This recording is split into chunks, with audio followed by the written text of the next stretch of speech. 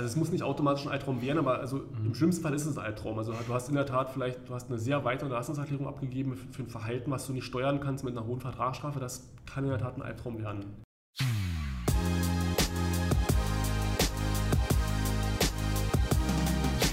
Project A Podcast. Hallo Andreas. Hi. Andreas ist wieder dabei, Andreas Kuehnke, unser wie ist der Titel genau? Legal halt, ne? Ja, Legal Counsel, der Rechtsmensch. Ahnung hat in Rechtssachen. Wir hatten schon mal einen Podcast zur DSGVO, das war der Project A Podcast Nummer 15.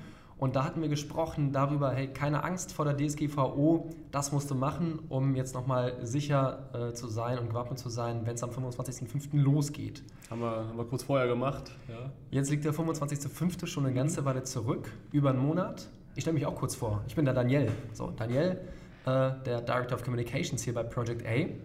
Und mich hat das auf jeden Fall aufgeschlaut, so, als wir unseren Project A Podcast hatten mit dir. Trotzdem machen wir jetzt noch einen, und zwar für die nicht zugehört haben, die nicht gut zugehört haben, die dann doch deinen Rat nicht befolgt haben und jetzt sind sie abgemahnt.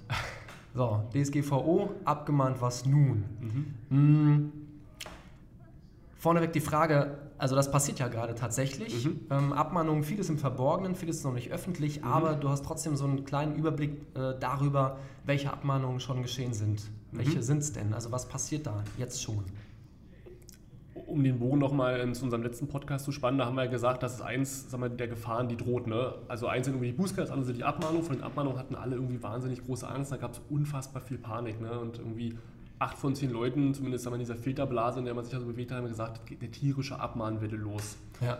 Und ich fand es damals schon unangebracht, so eine Panik zu schüren. Deswegen will ich mal als erstes sagen, also eine Abmahnwelle nehme ich nicht wahr. Also Abmahnwelle wäre für mich, wenn wirklich ganz, ganz erheblich und nennenswert irgendwie 3 von 5 Unternehmen jetzt damit zu kämpfen hätten. Das ist nicht der Fall. Ja.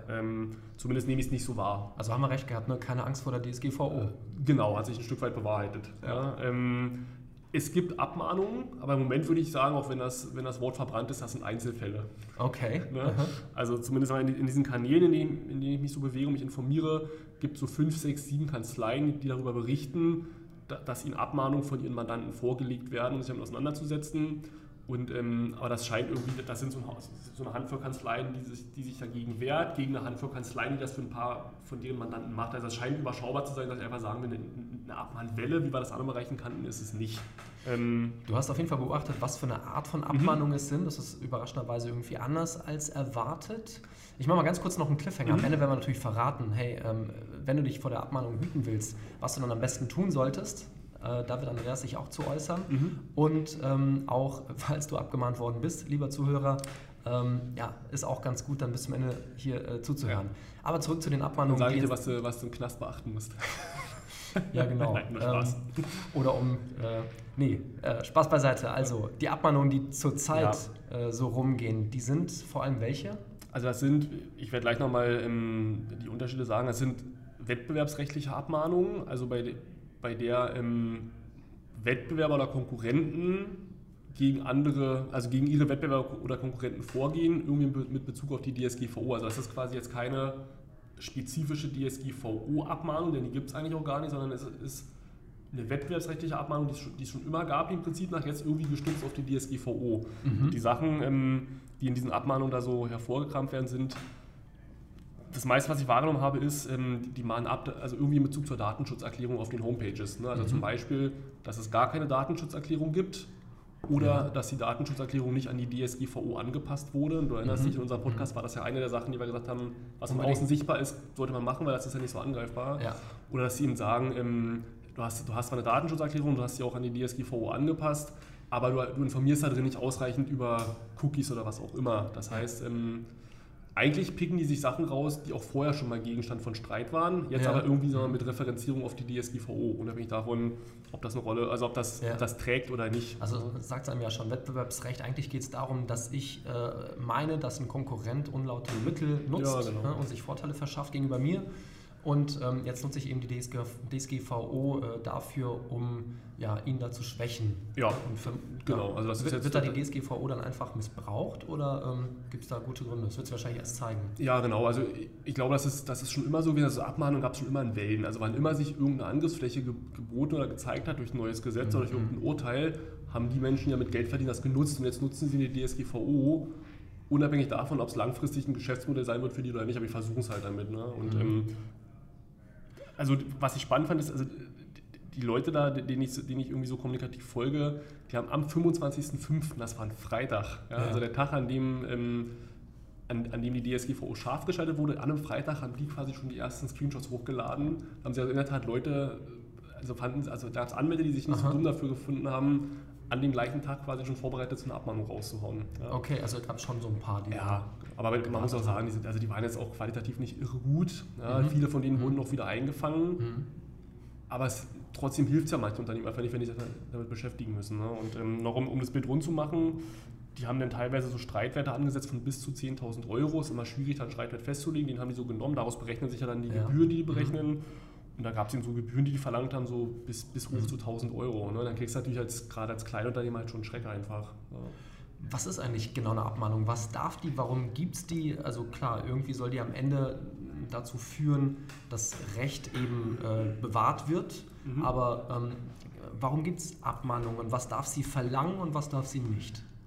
Fangen wir damit an, was es ist. Also Abmahnung kennen wir ja aus verschiedenen Rechtsbereichen. Ne? Also vielleicht die bekannte ist es vielleicht aus dem Arbeitsrecht. Ne? Da gibt es auch eine Abmahnung. Dann ist sie relativ gängig, sag mal, in dem Bereich, in dem du zu Hause bist, so Presse, Medien, Äußerungsrecht, viel im Urheberrecht, wenn es um Freistellung geht und so, und eben auch im Wettbewerbsrecht. Ja, also die Institute gibt es und dem Grunde nach zeichnen die sich immer durch im Wesentlichen die gleichen Merkmale aus. Also erstmal ist es ein einseitiger Hinweis von irgendjemandem auf ein vermeintliches oder tatsächliches Fehlverhalten von jemandem. Ja. Dadurch bedingt, dass derjenige, der abmahnt, sich dadurch irgendwie betroffen fühlt. Ja. Ja?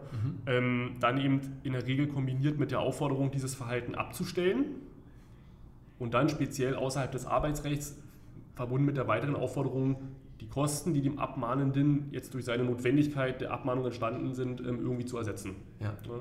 Das ist so der Boden, den man sind ja in der Regel auch zwei Parteien, die bei so einer Abmahnung quasi dabei sein müssen. Zum einen der meint, Geschädigter zu sein und abmahnen zu müssen, und natürlich gibt es da den Anwalt, der das dann eben ausführt und diese Abmahnung dann eben auch exekutiert.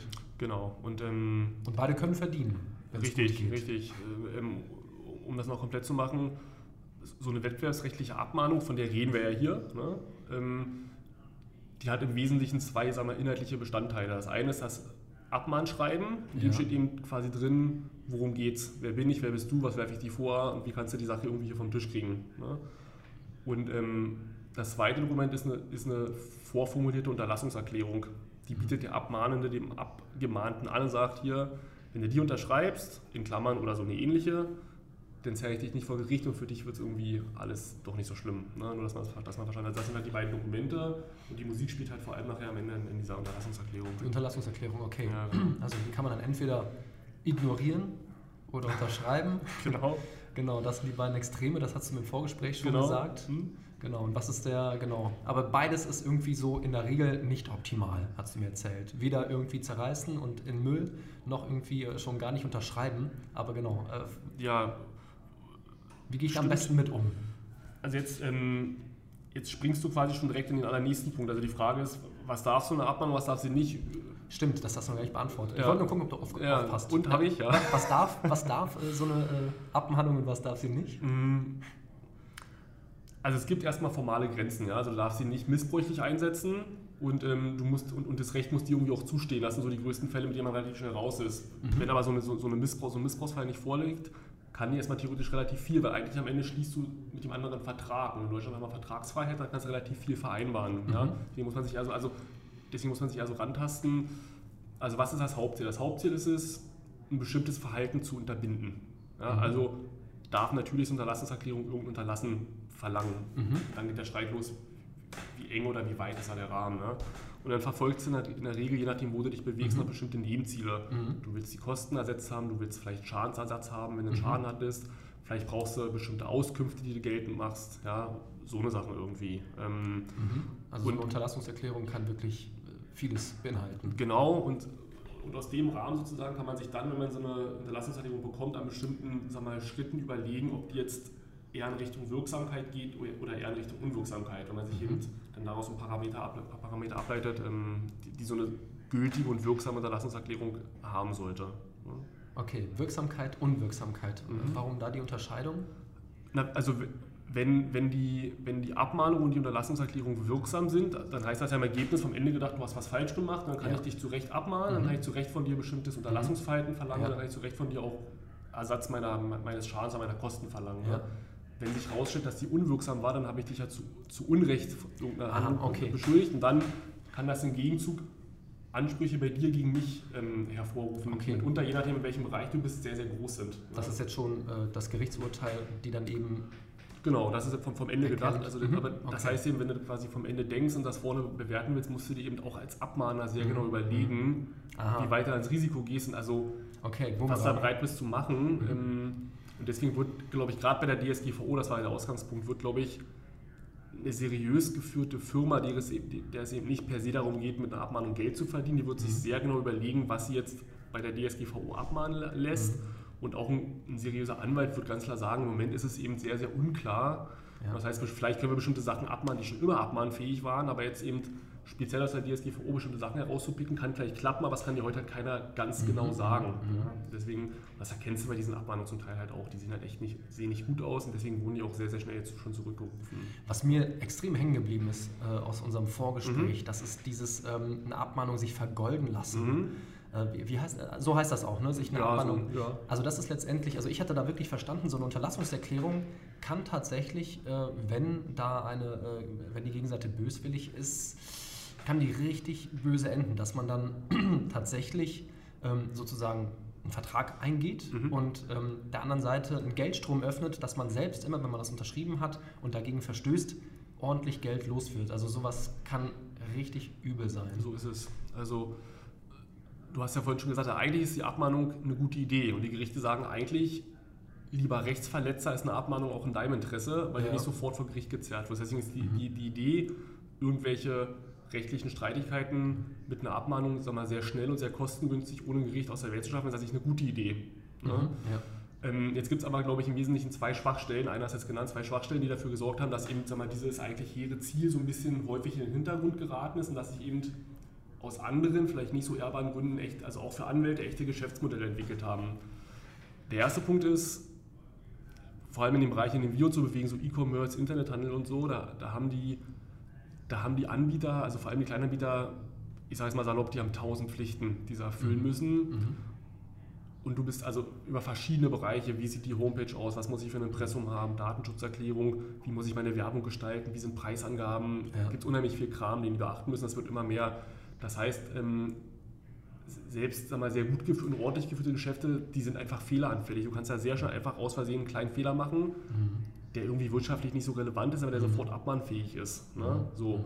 Und das ist für mich der Schwachpunkt 1, hat dazu geführt, dass sich so eine Art standardisierte Serienabmahnindustrie entwickelt hat. Und die haben sich diese einfachen Verstöße rausgepickt, die überall gleich sind, bei denen die auch nicht groß begründen müssen. Ne? Wir immer sagen, ich suche mir jetzt alle Homepages raus, die kein Impressum haben.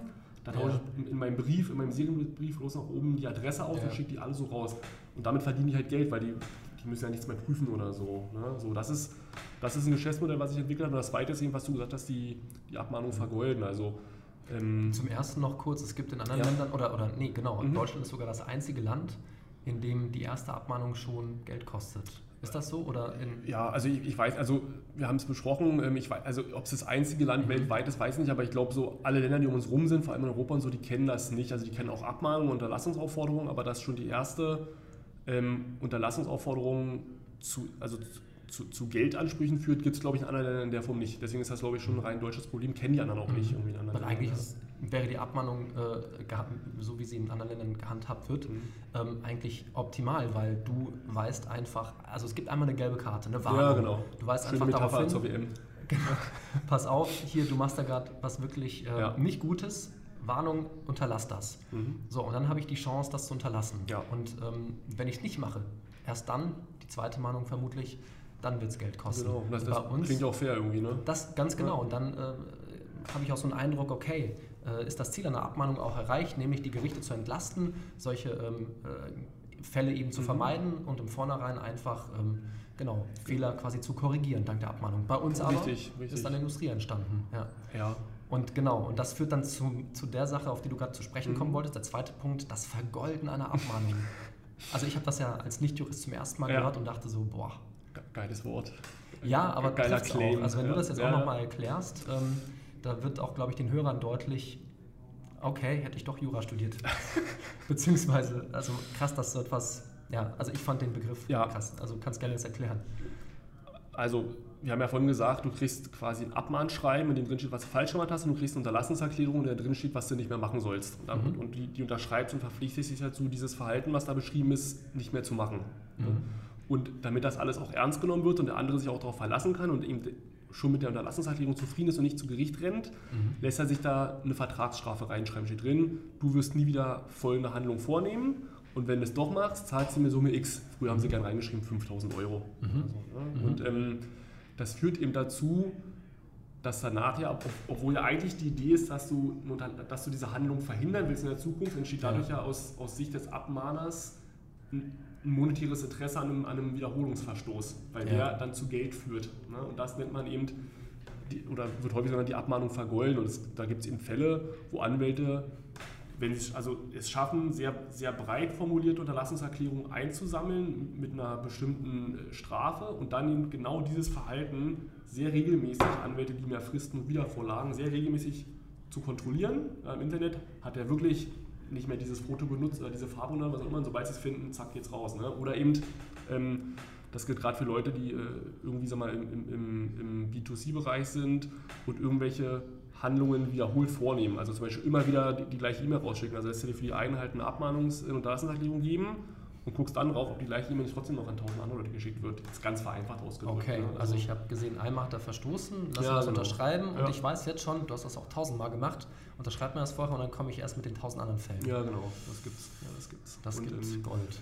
Also zum Glück fangen die Gerichte auch an, dagegen zu arbeiten. Die achten eben stärker darauf, ob es jetzt nämlich nicht vielleicht doch rechtsmissbräuchlich ist. Und da gab es auch schon zum Glück harte Urteile auch gegen Anwälte, die ihre Zulassung verloren haben am Ende.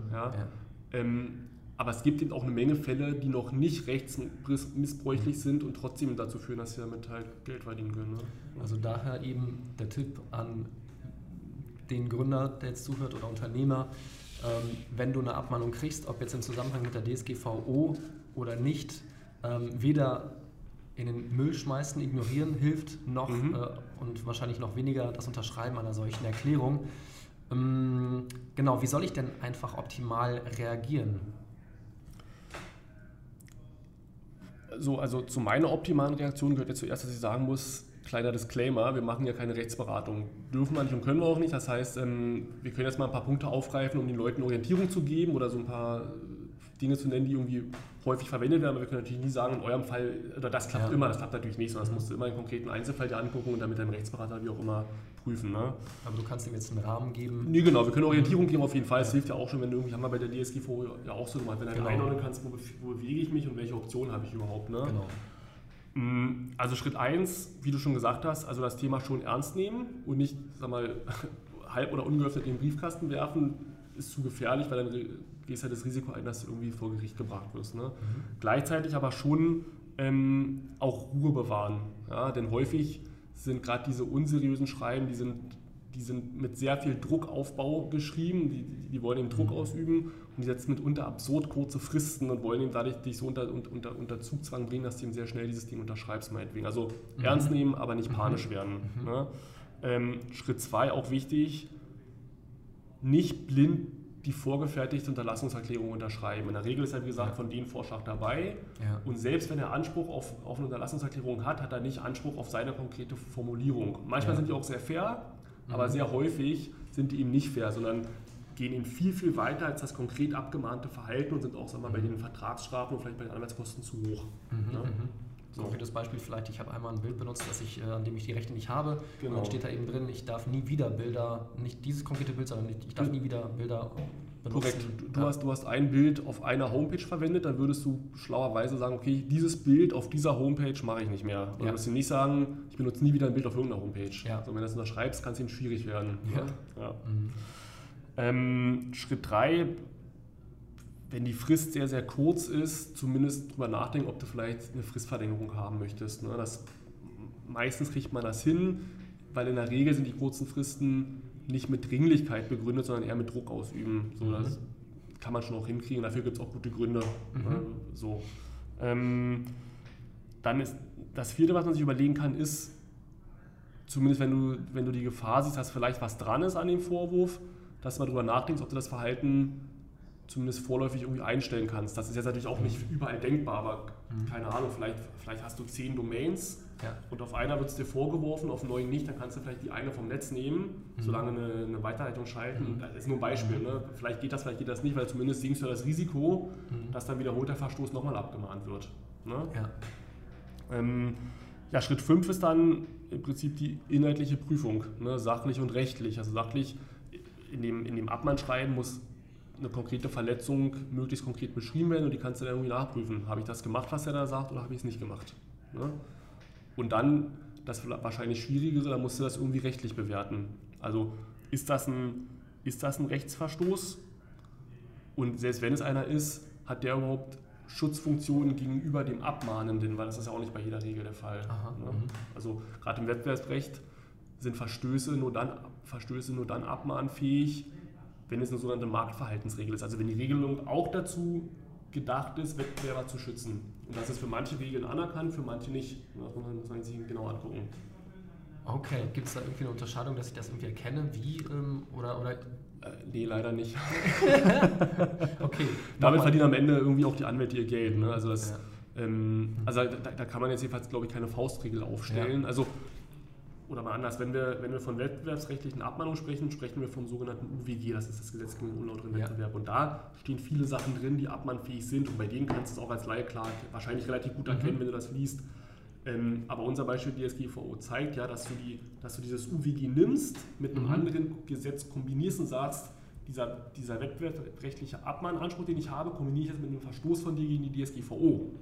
Und da kannst du es halt nicht mehr so leicht erkennen. Und dann hast du ja schon im Vorgespräch gesagt, ja, aber eigentlich ist die DSGVO doch irgendwie, die soll ja dem Schutz der Verbraucher dienen. Und von Abmahnung steht da nichts. Warum darf ich mich im Wettbewerb abmahnen, selbst wenn ich es falsch gemacht habe? Und das ist genau der Punkt. Und über den muss dann entschieden werden. Ne? Und in der Vergangenheit war es zum Beispiel so, um beim Thema Datenschutz zu bleiben, sehr lange haben Gerichte gesagt, wenn du auf deiner Homepage keine Datenschutzerklärung hast, obwohl du sie haben musst, ist das ein Verstoß gegen das Datenschutzrecht. Der ist aber nicht zugleich durch den Wettbewerb abmahnfähig, weil diese Pflicht keine Schutzwirkung zugunsten des Wettbewerbers entfaltet. Das haben sie später geändert. Und dann später gesagt, doch, ist so. Okay. Also deswegen kannst du es leider nicht ohne weiteres erkennen und musst dann wahrscheinlich jemanden fragen, der sich damit gut auskennt. Okay, du hast noch bestimmt einen 6. Punkt, abgemahnt was nun, oder so einen Schritt 6? Also ja, ich habe noch Schritt 6, 7 und 8. Ja? Okay. Schritt 6 ist dann die Entscheidung treffen. Und da hast du ja vorhin schon im Prinzip den Rahmen mal gespannt. Ne? Da gibt es im Prinzip, 3 bis 4 Optionen. Ja? Also Option 1, du machst das, was der andere will.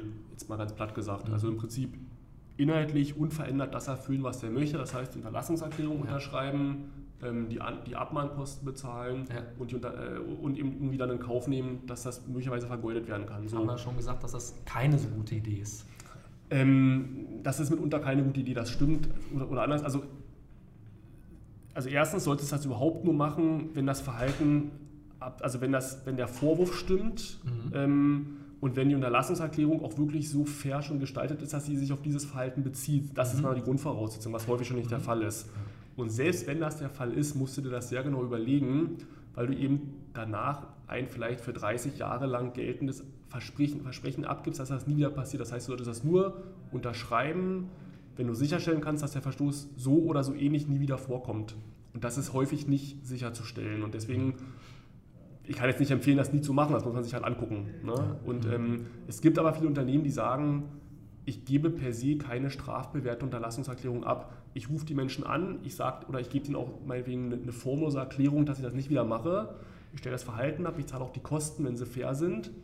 Aber ich sage denen, ich kann einfach keine strafbewährte Unterlassungserklärung abgeben, weil ich einfach dieses letzte halbe Prozent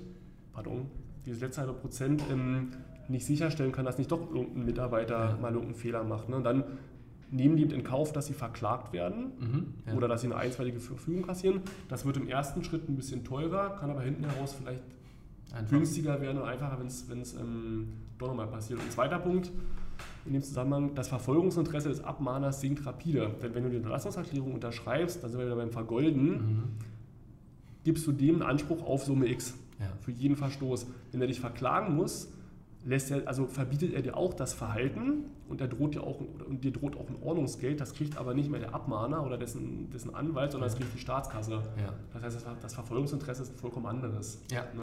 Ja. Also der Anwalt hat nicht mehr einen Anreiz, Geld zu verdienen, weil es nicht für ihn ist, sondern eben für den Staat. Genau, also wenn das die Idee war, ist die dann dahin, wenn du dich verklagen lässt. Ne? Ja. Option 2 hast du auch schon gesagt, nichts tun oder irgendwie vielleicht nur knapp zurückweisen. Kann funktionieren, kann nicht funktionieren. Das hängt wirklich stark vom Einzelfall ab. Da müsste man wahrscheinlich ein Gefühl dafür entwickeln, wie sehr hier jemand, also immer natürlich ausgehend vom Verstoß, aber dann unabhängig davon, was ist denn das Interesse von dem anderen? Ist das ein echter Wettbewerber, der wirklich irgendwie sein Unternehmen schützen will? Dann wird er wahrscheinlich auch weitergehen. Oder ist das so eine Serienabmahnung, die einfach 50.000 Briefe rausschreibt und sich auf die 5.000 konzentriert, die irgendwie reagieren. Ne? So. Option 3 ist dann ist quasi der goldene Mittelweg, dass du so eine Art modifizierte Unterlassungserklärung abgibst. Das bedeutet, der Vorschlag, also du erkennst an, dass du vielleicht vollständig oder teilweise das falsch gemacht hast, was der andere dir vorwirft. Du bist auch bereit, das ein Stück weit abzustellen, auch Kosten zu tragen. Aber du gibst ihm eine modifizierte, also zu deinen Gunsten veränderte Unterlassungserklärung ab. Und das ist in der Regel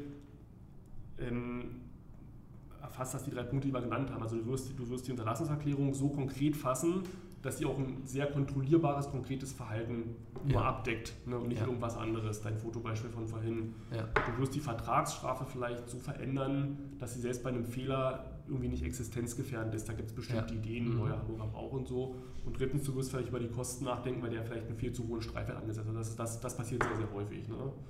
Oder Option 4 ist noch jenseits davon, du kannst versuchen, mit dem Gegenüber wie immer irgendeine Art von Vergleich zu erzielen. Sag mir zu, also ich zahle die Kosten und ich mache das und das, aber das und das geht nicht. Also das geht ja auch immer. Und je nachdem, was der andere für ein Interesse verfolgt, wird er sich darauf einlassen. So, das sind die 4 groben Optionen. Da gibt es immer noch so ein paar Verästelungen, ne, dazwischen. Also, aber für den Überblick, glaube ich, reicht das wahrscheinlich. Das sind so die 4 Möglichkeiten. Gibt es noch einen weiteren Schritt? Schritt 8? Die letzten beiden Schritten 7 und 8, das sind, also die würde ich mir noch mal merken für den Fall, dass du, egal welche Unterlassungserklärung abgegeben hast, dann solltest du Schritt 7, also alles versuchen, um diese Verpflichtung, die du eingehst, einzuhalten. Ne? Und die eben nicht normal vorkommen zu lassen, was auch bedeutet, dass du die Menschen, die mit dir zusammenarbeiten, darauf hinweisen musst und so weiter. Und wenn du einen abgegeben hast, dann der letzte Punkt, den du im Blick behalten kannst, ist, dass du sehr regelmäßig irgendwie versuchst nachzuvollziehen, ob du vielleicht ein Sonderkündigungsrecht hast. Also denn nochmal, die Unterlassungserklärung ist eigentlich ein Vertrag. Ne? Wir schließen einen Vertrag, bei dem ich mich zu was verpflichte und der ist erstmal per se nicht kündbar. Du kannst ihn auch nur sehr, sehr, sehr, sehr schwer unter bestimmte Bedingungen stellen. Sagen wir mal für den Podcast hier, das geht eigentlich nicht. Ja? Du hast aber ein außerordentliches Kündigungsrecht für den Fall, dass sich die Sachlage evident ändert. Das kann ja sein, dass Sachen, die heute verboten und abmahnfähig sind, durch eine Gesetzesänderung morgen nicht mehr verboten und nicht mehr abmahnfähig sind. Und in dem Moment kannst du die kündigen. So. Und das ist natürlich auch ein Ziel irgendwie, dass du da quasi nicht so wie so ein Schläfer da bei dir in der Schublade hast, der jederzeit aufwachen kann, sondern dass du eben so einen ätzenden Vertrag am Ende loswirst, so wie du auch versuchst, andere ätzende Verträge loszuwerden. Ne? Ja, das klingt wirklich das sind so die Sachen, wie ein Albtraum, wenn man mal den Fehler gemacht hat und so etwas unterschrieben hat und dann jahrelang... Also es muss nicht automatisch ein Albtraum werden, aber also im schlimmsten Fall ist es ein Albtraum. Also du hast in der Tat du hast eine sehr weite Unterlassungserklärung abgegeben für ein Verhalten, was du nicht steuern kannst mit einer hohen Vertragsstrafe. Das kann in der Tat ein Albtraum werden. Ich habe aber auch schon viele andere gesehen, die sagen, mach das nicht mehr und zahl mir 40 €. Du hast gerade schon gesagt, es gibt immer wieder gesetzliche Änderungen. Lass uns mal zurückkommen auf die DSGVO. Da ist ja jetzt auch einiges passiert, auch kurz vor dem Stichtag, 25.05. und jetzt über einen Monat danach. Ist da ja auch noch keine Ruhe und es gibt von Regierungsseite auch schon die Zusagen, wir werden schauen, dass wir das irgendwie entschärfen und wir gehen dann nochmal ran. Also hast du einen Überblick über die Entwicklung und was am Ende dann auch dabei rauskommen könnte? Also Ich würde es mir quasi in 3 Clustern erklären oder versuchen zu erfassen, also faktisch, rechtlich und politisch. Ne? Also faktisch ist es so, das haben wir am Anfang auch schon gesagt, solange mit Abmahnungen, vor allem mit diesen Serienabmahnungen, relativ einfach Geld verdient werden kann, werden Menschen das machen. Ja. Ne? Und wann immer sich denen die Chance bietet, wie zum Beispiel jetzt die DSGVO, werden sie die nutzen oder versuchen zu nutzen und zum großen Teil verdienen sie Geld mit der Unwissenheit der Leute. Ne? So, das ist das faktisch, das wird eben weiter passieren. So. Ja. Rechtlich ist es so, dass eben viele Sachen, wie wir es schon hatten, extrem umstritten sind. So, sind die Regeln in der DSGVO, sind das so eine Marktverhaltensregeln, ja oder nein? Sind die abmahnfähig, ja oder nein? Und das ist für mich rechtlich, die wird sich erst in den nächsten Jahren, vielleicht auch mehreren Jahren vor Gerichten klären. Das ist jetzt keine Option für jemanden, der abgemahnt ist, aber für unser Gesprächsabschluss, ne, um das komplett zu machen, das wird aber eine Weile dauern und die Menschen, die beteiligt sind, auch viel Zeit, Kraft und Geld kosten. Ne? Das ist der zweite Faktor, genau. Genau, und das dritte ist dann eben die politische Komponente, die ich sehr interessant finde, weil das eben auch zeigt, wie politische Kommunikation auch echt schief gehen kann. Ne? Also dieses Gesetz hat einen großen, zumindest theoretischen Einfluss irgendwie auf alle Unternehmen, ne? Haben wir ja auch besprochen. So. Und irgendwie ist das an vielen aber scheinbar total vorbeigegangen, ja? Obwohl es auch viele Informationen dazu gab. Ja. Scheinbar sind auch viele Abgeordnete jetzt überrascht, weil die vermutlich in ihren Wahlkreisen von den Unternehmern angepiekst werden und sagen, was habt ihr einen Schatten, ja? Was passiert denn hier? Und deswegen gibt es jetzt, wie so häufig in der Politik, wie so die Feuerwehr arbeitet, irgendwelche so mögliche Ad-Hoc-Maßnahmen. Ne? Und jetzt gibt es zum Beispiel, glaube ich, von der Unionsfraktion gab es die Idee, ich nenne es jetzt mal ein einjähriges Abmahnmoratorium einzurichten. Also irgendwie so schnell wie möglich vielleicht im Fahrwasser von irgendeinem vollkommen anderen Gesetz bezüglich der DSGVO mitzuregeln, dass das ein Jahr lang nicht abgemahnt werden kann. So. Und das ist für mich so ein Paradebeispiel dafür, also erstens, mit was für einer Kurzfrist Politiker immer agieren und zweitens, also ob das überhaupt geht, weil wir reden ja von einem europäischen Gesetz und wie verhält sich das, also das muss wahrscheinlich durchdacht sein. Ja? Und es klingt natürlich auch nach Feuerwehr. Ne? Das ist Feuerwehr, das Pflaster, ist halt so Stückwerk. Ne? Ja. Jetzt habe ich hier dieses Riesending, jetzt erkenne ich einen Fehler, den ich vielleicht vorher nicht gesehen habe, jetzt fange ich an, da rumzufriemeln und so, das ist... Also alle werden es dankbar mitnehmen, aber ich sage mal, rechtspolitisch ist das natürlich handwerklich nicht doll. Ne? Optimal wäre doch, klingt so tatsächlich diese erste Abmahnung nicht mit Kosten verbunden geschehen zu lassen, so wie es in anderen Ländern ist. Genau. Oder haben wir Deutsche irgendwie einen super Grund, dass wir sagen, nee, wir müssen sofort, muss es wehtun? Also ich meine, das tut ja eigentlich wie auch in anderen Ländern, auch wenn man nicht sofort zahlt, man weiß, okay, die rote Karte so als zweiter Schritt, die wird wehtun und dann sollte ich... Ja, also diese Bestrebung gibt es auch bei uns. Es gibt also in der juristischen Wissenschaft oder auch so juristische Zivilgesellschaft, die fordern genau das, erste Abmahnung umsonst, dann hast du einen Großteil dieser Probleme erledigt. Ne?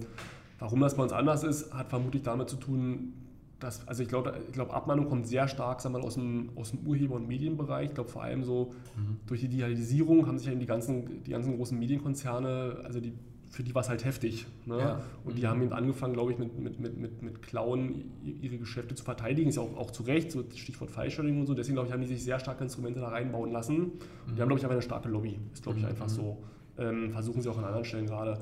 Und ich glaube, der Gesetzgeber hat erkannt, dass das zum Teil falsch läuft und er versucht auch gegenzuwirken. Also zum Beispiel gegenüber Verbrauchern sind Abmahnungen und Kosten schon deutlich restriktiver und für bestimmte Bereiche auch schon ausgeschlossen. Ne? In dem Bereich, in dem wir jetzt uns bewegen, so Unternehmensbereich, B2B, das ist das eben noch nicht so. Ja, aber die Diskussion wird jetzt losgehen. Die Justizministerin Frau Barley hat schon gesagt, sie will das Thema Abmahnung, losgelöst von der DSGVO, im Grunde nach angehen. Okay. Und vielleicht wird die irgendeinen Weg finden, dem Riegel vorzuschieben. Es sei denn, auch dieses Thema wird von anderen politisch deutlich medialeren Themen überlagert. Ja. Mal schauen, worüber wir in 3 Monaten oder vielleicht in einem oder 2 oder eben 3 Monaten sprechen werden. Du wirst auf jeden Fall für uns weiterschauen, wie sich das so mit der DSGVO entwickelt, auch mit der mit den Abmahnungen, die ja zum Teil damit zu tun haben, aber zum großen Teil auch nicht. Was glaubst du, worüber wir in 3 Monaten sprechen werden? Also spannend finde ich, wenn wir über das Thema DSGVO weiterhin sprechen wollen, wäre es vielleicht spannend, wenn es irgendwelche behördlichen Entscheidungen gibt. Ne? Also dieser Max Schrems, der quasi der Facebook den Krieg erklärt hat, hatten wir auch angesprochen letztes Mal, der Österreicher, der hat auch am 25.05. hat er, glaube ich, bei allen möglichen Behörden halt Beschwerden gegen Facebook eingerichtet, gegen allen möglichen Sachen, die falsch machen. Und wahrscheinlich wird er in der Hinsicht, also während es vorher so eine Art Unterbietungswettbewerb der Behörden gab, nämlich wie kann ich hier amerikanischen Unternehmen vielleicht die günstigsten Bedingungen bieten, in Klammern, so dass sie alle nach Irland gehen, Klammer zu, startet jetzt vielleicht ein Überbietungswettbewerb. Wer ist die krasseste Behörde, die die höchsten Bußgelder raushaut? So, und das, also vielleicht redet man über sowas, aber keine Ahnung, ob die so schnell sind. Das muss man mal sehen. Ne? Okay, abgemacht. Also ich würde sagen, in 3 Monaten sprechen wir nochmal, dann ist bestimmt auch nochmal ordentlich Tipps, keine Empfehlung. Nochmal der Disclaimer, ne? Nur einen Rahmen geben wir hier vor, gibst du hier vor. In 3 Monaten sprechen wir uns nochmal und mal schauen, was passiert. Vielen, vielen Dank, Andreas, für dieses wieder mal sehr kompetente, sehr schöne Gespräch. Danke dir. Danke auch, hat Spaß gemacht.